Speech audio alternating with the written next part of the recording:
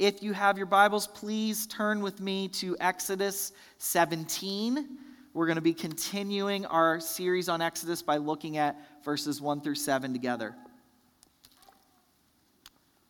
So before we read it, to remind you of where we've been, the past 2 weeks we've covered Israel's wilderness wanderings after they've been delivered by God from slavery to Pharaoh in Egypt, and then after they've crossed over the Red Sea. And just last week we saw from Exodus 16 how the Israelites found themselves in the desert and without food. So we saw in Exodus 16:4 it said, "Then the Lord said to Moses, 'Behold, I am about to rain bread from heaven for you, and the people shall go out and gather a day's portion every day, that I may test them, whether they will walk in my law or not.'" So we saw last week that part of why God is leading the Israelites through the wilderness like this is to test Israel, to see whether they will trust him and obey him and follow him as they see him provide for their needs.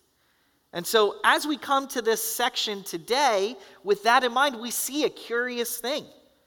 Because in this section, we see Israel turn the tables on God. Instead of God testing Israel, this passage describes Israel as testing the Lord. So let's read Exodus 17, verses 1 through 7 together.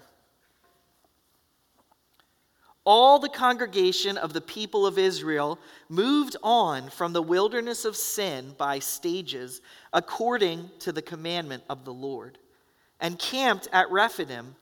But there was no water for the people to drink. Therefore the people quarreled with Moses and said, "Give us water to drink." And Moses said to them, "Why do you quarrel with me? Why do you test the Lord?" But the people thirsted there for water, and the people grumbled against Moses and said, "Why did you bring us up out of Egypt? To kill us and our children and our livestock with thirst?" So Moses cried to the Lord, "What shall I do with this people? They are almost ready to stone me." And the Lord said to Moses, "Pass on before the people, taking with you some of the elders of Israel, and take in your hand the staff with which you struck the Nile, and go. Behold, I will stand before you there on the rock at Horeb, and you shall strike the rock, and water shall come out of it, and the people will drink." And Moses did so in the sight of the elders of Israel. And he called the name of the place Massah and Meribah, because of the quarreling of the people of Israel, and because they tested the Lord by saying, "Is the Lord among us or not?" Friends, let's pray together. Father, as we come before your word, we ask that you would open it up to us and help us to understand what is going on. Lord, I pray that as we see this, would we understand what is going on in our own hearts as we face doubts and questions about you. Lord, and I pray that you would show us your heart for us. Lord, your heart of mercy and grace, even in the midst of our doubting. So we ask that you would meet us. We ask that you would help us, and we pray this in the name of Jesus. Amen. Is the Lord among us or not? That's how verse 7 summarizes the complaint that Israel has against the Lord in this passage. Here they are, wandering through the desert and totally dependent on the Lord for all of their needs. And if God doesn't provide for them, they're done.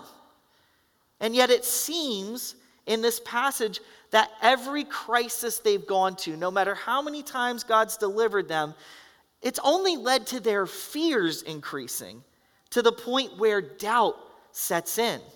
And this all comes to a head with this question in verse 7. Is the Lord among us or not?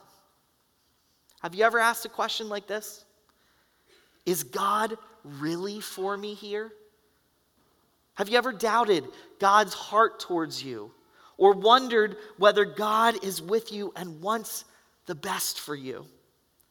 Have you ever asked questions like, why is this happening to me? Or why isn't God answering these prayers? Friends, this is a common experience for all of us, and it's one that tests our faith and our trust in the Lord, and one that often tempts us to doubt that God is who he says he is. And as we study this passage today, we're going to see that this is a very similar place to where Israel is. The passage before us is actually littered with legal imagery that give us a picture of the scene like this. Israel is accusing God.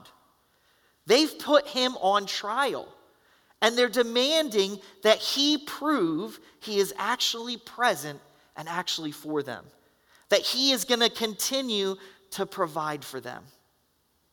My hope for us this morning is that we would recognize our own hearts when it comes to this area, that we would recognize in ourselves our own propensity to doubt God's presence in the midst of difficult circumstances. When trials and difficulties arise, we too are tempted to put God on trial in our hearts, questioning why he's allowed our situation to happen or why he's not delivering us from our circumstances. And at times, in the perceived absence of God's presence, we too can even doubt whether he's even there at all or for us at all. But here's ultimately what I hope to show you this morning from this passage. Because God is able to prove himself faithful against all of our doubts and questions, we should trust him. Because God is faithful, is able to prove himself faithful against all of our doubts and questions, we should trust him. And we're going to see this by examining the passage in 4 parts this morning. The first part will be God questioned. Then God accused. Then God vindicated. And lastly, God judged. So, as we look at this, how does God prove himself in this passage? Let's look at the first 2 verses and examine God questions.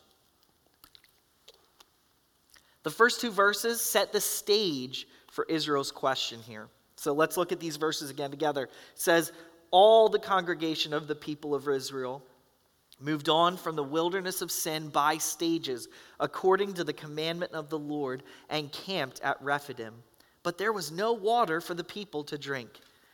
Therefore the people quarreled with Moses and said, give us water to drink.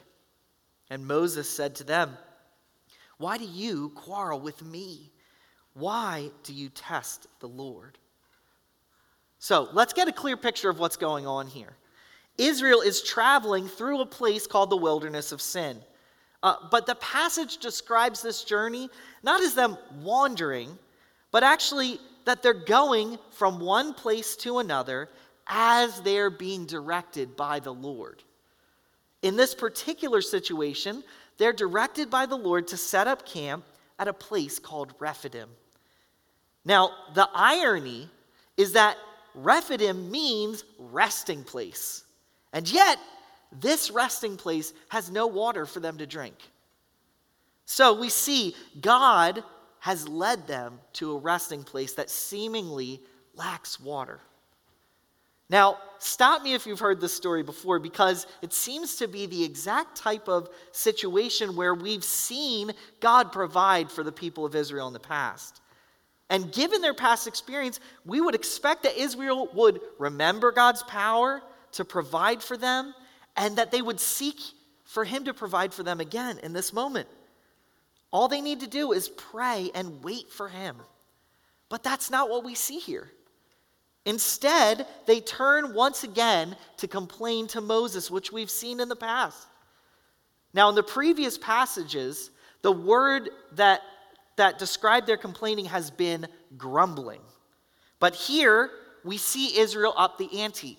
They've gone from grumbling to quarreling. Their complaints have intensified by a matter of degrees. In fact, the word for quarreling here has a distinct legal flavor to it. They're essentially bringing a charge against Moses and demanding that he provide water for them. And even though they're complaining to Moses, it's very clear that their complaint is actually against God, which is what Moses points out here in verse 2. Moses has brought them to where God told them to go.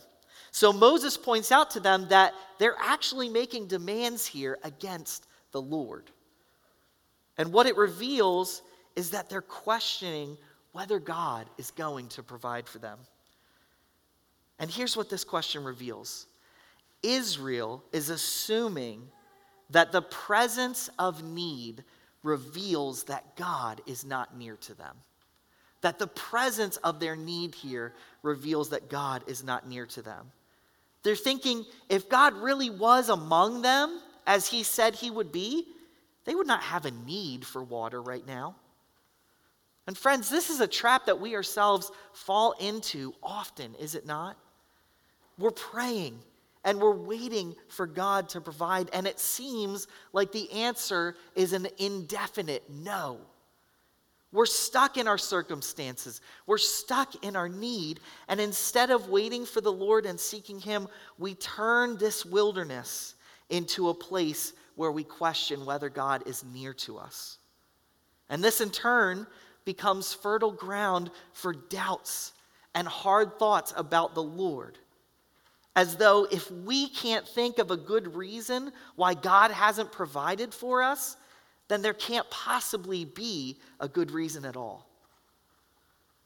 But this can twist itself in another way as well. Assuming that because we're in a place of trouble, we must not be on God's path for us in the first place. And what's so dangerous about this way of thinking is that at its core, it reveals a functional belief that the Christian life is supposed to be free from hardship. Now, as I was thinking about this, I was reminded of the fantasy epic The Lord of the Rings by J.R.R. Tolkien. So if you're familiar with the story, you'll remember that this story centers around a harrowing plan for a hobbit named Frodo and a small band of heroes to travel across hundreds of miles to sneak into the land of the evil Lord Sauron and to destroy his one ring of power in the fires of Mount Doom. And the story is long. And it's epic, but it's long. And along the way, we see this immense suffering that Frodo goes through that changes him and leaves him with a wound that will never heal. We see some of our heroes die, and we see hundreds, if not thousands, of other people die. And then finally, when Frodo gets to Mount Doom and he throws the ring to destroy it into the fire, now he's trapped on this mountain with lava erupting all around him. And there, right as it seems he's about to die on this mountain, eagles show up and fly him to safety. Now, it's an incredible story, and I hope you don't feel like I've butchered it. I love it. But as we look at that story, and people have read it over the many decades, there's one very specific critique that people have had about this whole plan to destroy the ring and how it plays out. And the critique is this: why not just ride an eagle to the mountain and drop the ring in? I mean, wouldn't that have saved the whole trip and all the suffering and the death that happened in the story? Just use the eagles, right? Now, in the case of The Lord of the Rings, the answer is simple. I mean, without it, there wouldn't be a story worth reading, right? No character development of our heroes, no lessons for us to be learned about the preciousness of good and the beauty of a story of evil being conquered. But really, I think for us, we can kind of function in this same space.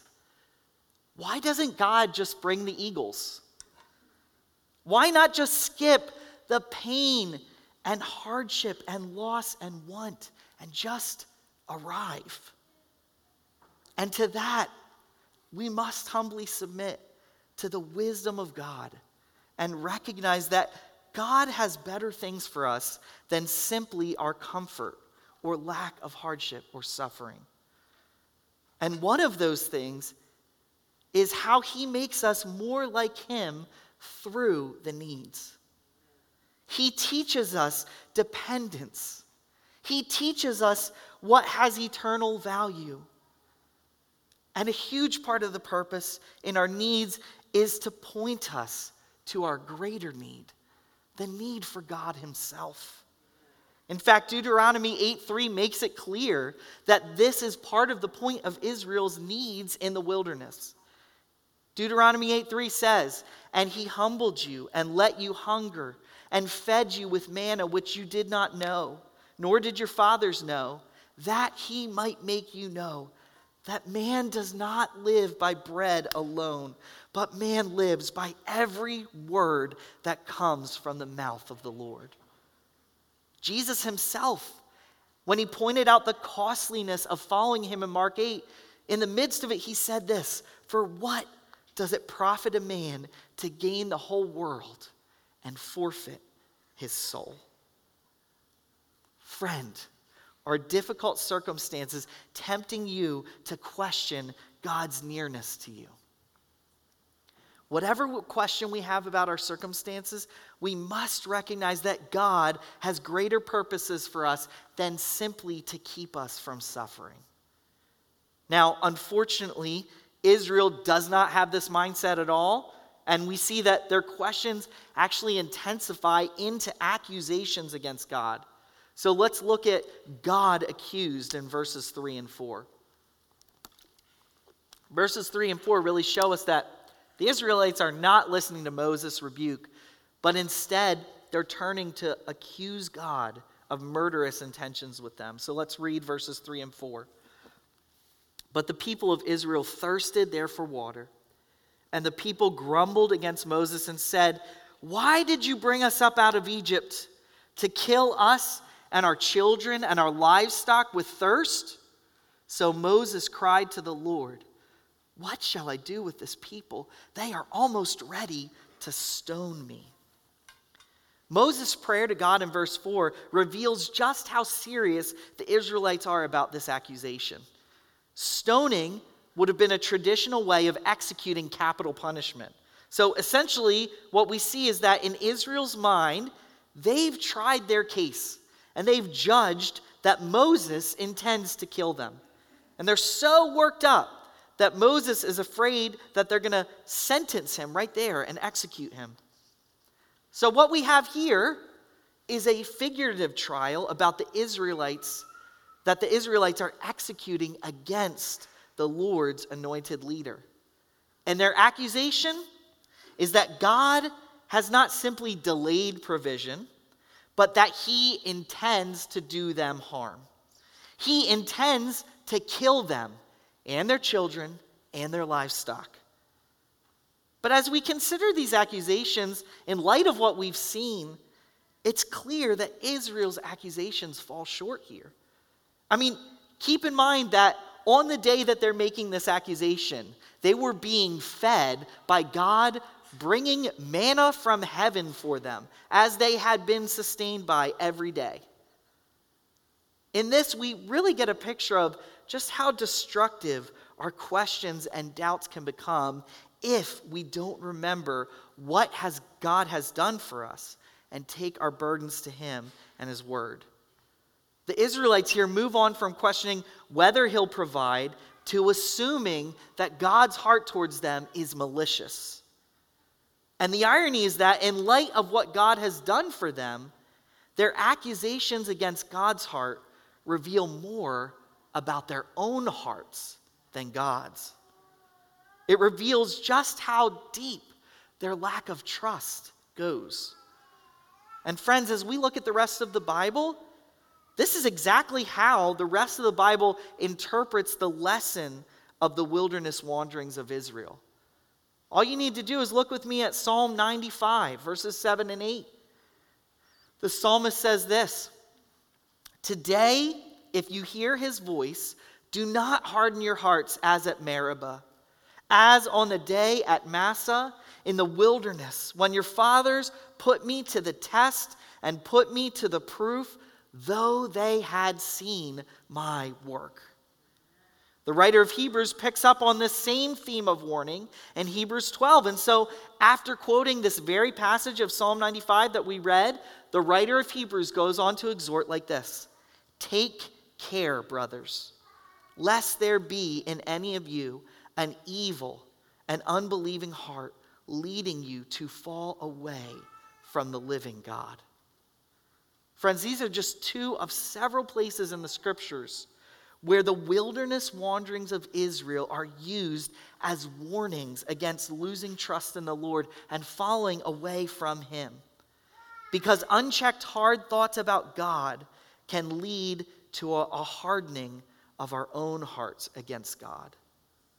And even by adopting this language of hardened hearts, really calls our attention to some alarming similarities between Israel's constant mistrust of God and Pharaoh's hardened heart against the will of the Lord, as God had revealed His power and judgment through the plagues of Egypt.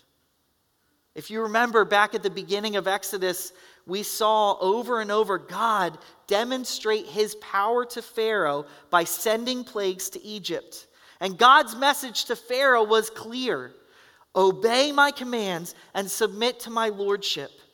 And every time Pharaoh saw his demonstration of power in the plagues, he would turn and he would submit to God, but only change his mind and harden his heart again the moment that relief came. Friends, is Israel any different here? God's message to Israel time and time again is this: trust me, I will deliver you and provide for your needs. I will be with you and protect you. Simply follow me and obey my commands. And yet, time and time again, in spite of all the ways they've seen God provide for their needs, time and time again, when faced with a new struggle, they turn to doubting and complaining. Friends, let's get very pointed here. At the core of virtually every sin is a failure to trust in God and follow His ways. Let's put this another way. Virtually every sin we commit makes a statement that we think we know better than God what is good for us. That things would be much better if God did things our way. And there's another way of saying that. It's pride. It's unbelief. It's listening to the whisper that Eve heard in the garden when the serpent asked, "Did God actually say?" So, my friends, heed the warning from scriptures. In all our troubles and cares, we must cast them on the Lord. We must be on guard against hard thoughts towards the Lord. And as we think about this, a couple diagnostic questions to ask. In your suffering and trials and hardships, are you finding yourself slow to turn to prayer and turn to God's word? Are you finding yourself slow to let God's word inform your perception of what you're going through? Are the comforts of God's word falling short on your ears? Let's turn it another way. Is there an area of your life right now that you know God is calling you to follow Him and trust Him and obey Him? Maybe it's an area of struggle and sin that you're going through that you know you need to give up. And yet, the burden and the loss that you think you will experience by giving that up makes it not worth it. And so you know in your heart that you are just ignoring what God's word says about that area. Friends, God is trying to get our attention today. And He's doing it graciously. He's doing it patiently. He's seeking to get our attention and call us to remember who He is, to look to Him. And if you're following me here, you should be asking this question: how is Israel's response here to the Lord any better than what Pharaoh's was? How is God going to deal with Israel's lack of trust? for ourselves? How is God going to deal with our lack of trust in him? And so let us look to the text, to verse 4 and 5, where we see God vindicated. We see in verse 5 and 6 that God responds to Moses' prayer, and he responds by setting up his own trial. So let's read 5 and 6 together. And the Lord said to Moses, "Pass on before the people, taking with you some of the elders of Israel, and take in your hand the staff with which you struck the Nile, and go. Behold, I will stand before you there on the rock at Horeb. And you shall strike the rock, and water shall come out of it, and the people will drink." And Moses did so in the sight of the elders of Israel. As we read these verses, it seems that we can best understand them as God setting up his own trial. By calling the elders of Israel as witnesses, he's gathering those in Israel who would judge legal disputes among the people. Furthermore, he tells Moses to take with him the staff with which Moses struck the Nile. If you remember all the way back in Exodus 7 and the first plague in Egypt, God instructed Moses there to strike the Nile with this very staff. And God turned the waters of the Nile there into blood. And we saw when we studied this passage that it really represented a judgment against Pharaoh for refusing the command of the Lord to let Israel go. And so in the passage before us, we have an assembly of the elders of Israel going with Moses, who's bringing with him the staff of judgment. God is going to make his defense against Israel's accusations. God is going to settle the dispute and show who is in the wrong. But the other thing to point out here quickly is where God tells them to go. To the rock at Horeb. This is the very place that we see God first reveal himself to Moses in Exodus 3:12. He said, "But I will be with you, and this shall be a sign for you, that I have sent you. When you have brought the people out of Egypt, you shall serve God on this mountain." So the very place where God first revealed himself to Moses would be the place that he would answer Israel's accusations against him. And so God tells Moses to strike the rock at Horeb, and as Moses obeys what God commanded him to do, out of the rock, he provides water for Israel. And don't miss this. God is once again providing for Israel miraculously. He directs them where to go. He tells Moses what to do. He stands before the rock, and out of that rock, he provides life-sustaining water for them to drink. And in doing so, God vindicates his own power and provision for Israel against their accusations. He once again proves that he is faithful to them. But notice that this also reveals to us God's own heart. Here we have Israel testing God's patience with their doubts and accusations. And in response, out of God's heart flows mercy and gracious provision. Notice as well that God vindicates himself in this passage by demonstration. He doesn't deliberate with them or debate their premise or prove how point by point Israel is wrong. He answers by showing them his power. And friends, this teaches us something about how God deals with our questions.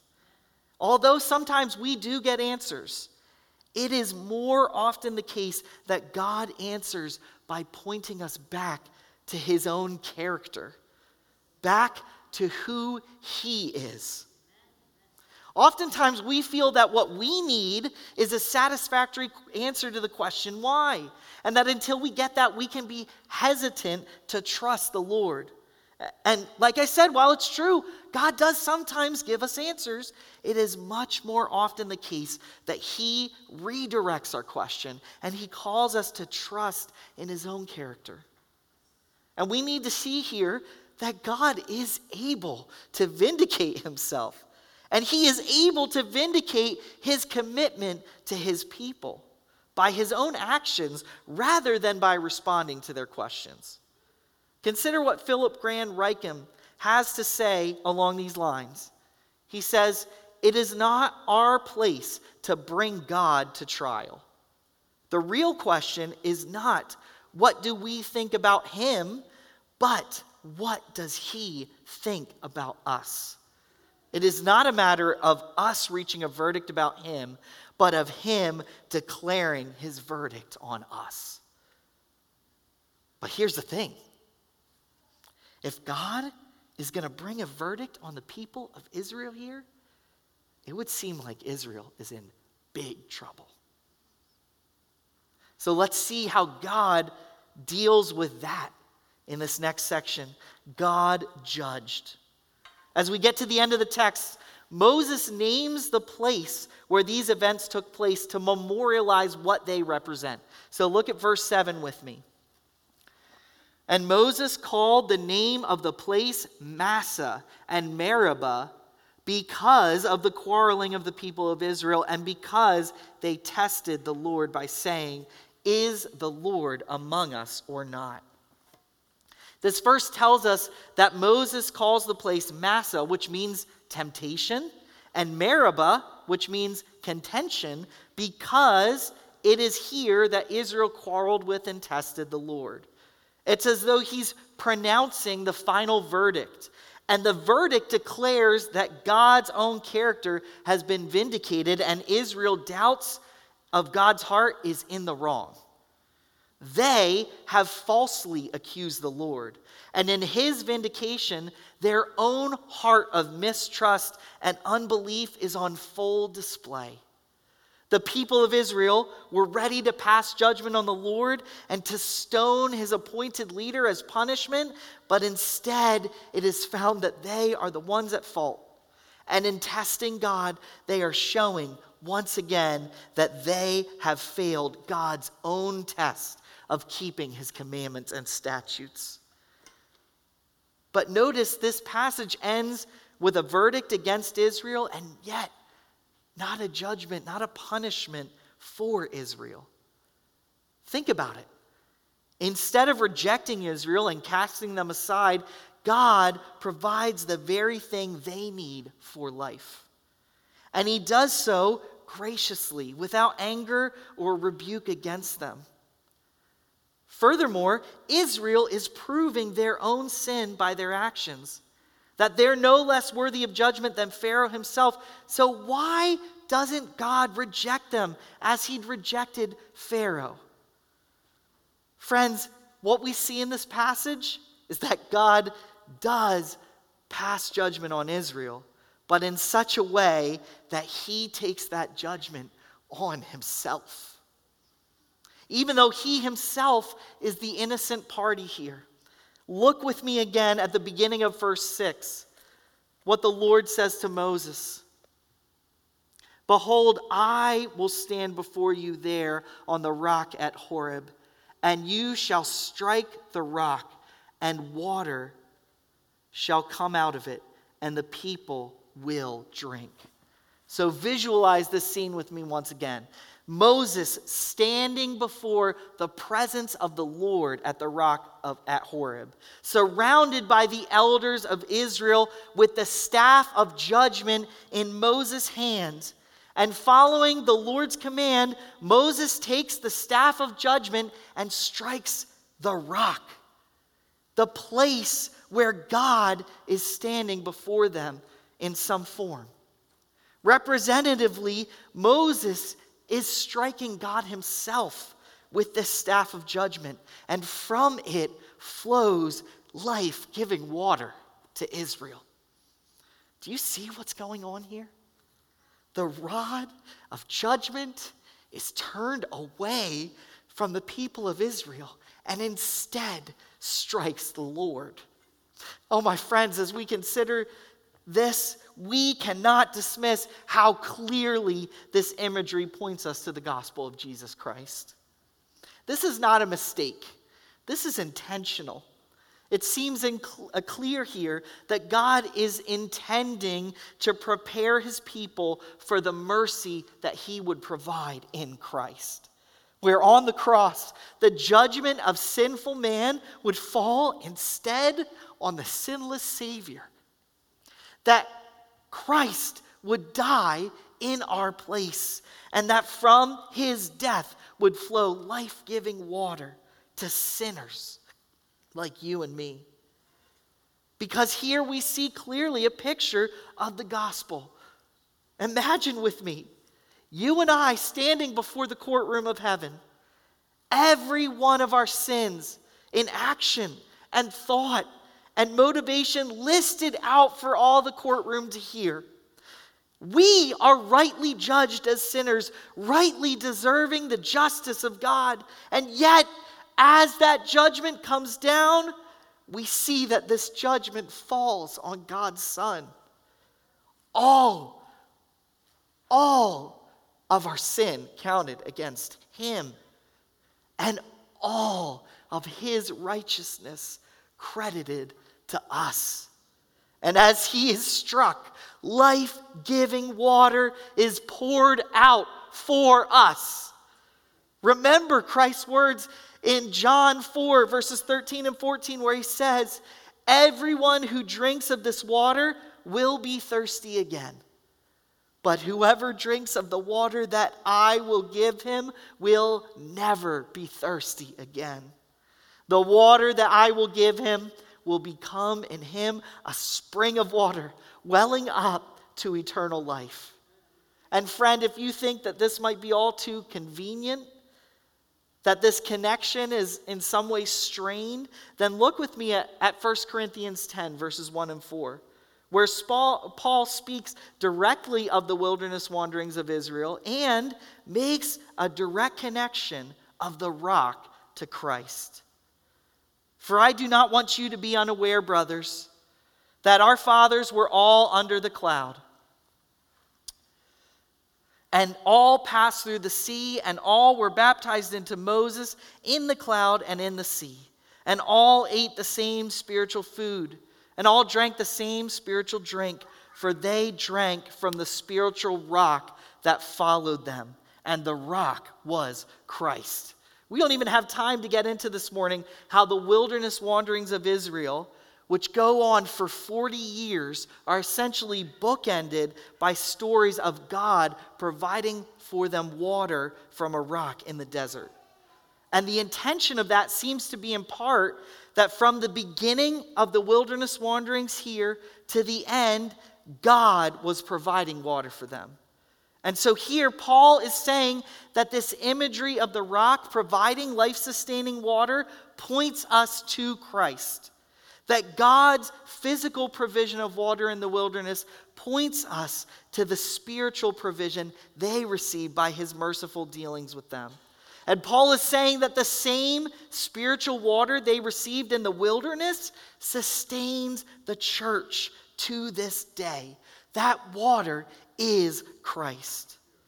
And when we drink this water, when we trust in God and his provision of Christ for us, our souls will be sustained in Christ. We will have eternal life through Christ. So friends, as we come to a close this morning, we see once again that God has vindicated his character against Israel's questions and doubts. And in doing so, he has demonstrated for us once again his heart of mercy and gracious provision to those that don't deserve it. I'd like to invite the band to come up now.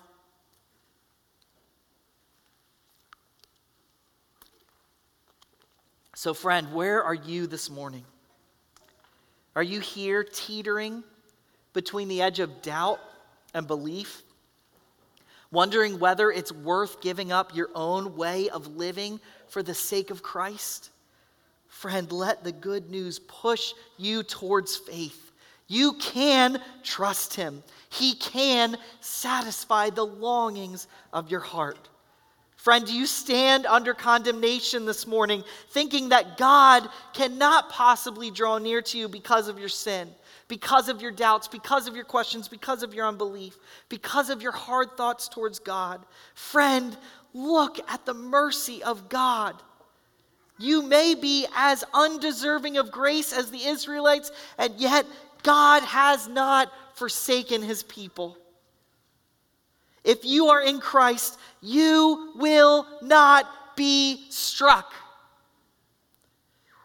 Christ has taken the condemnation for you. You may fail him again and again.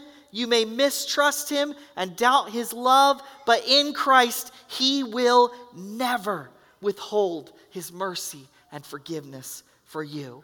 Let's stand. Friends, how do we respond?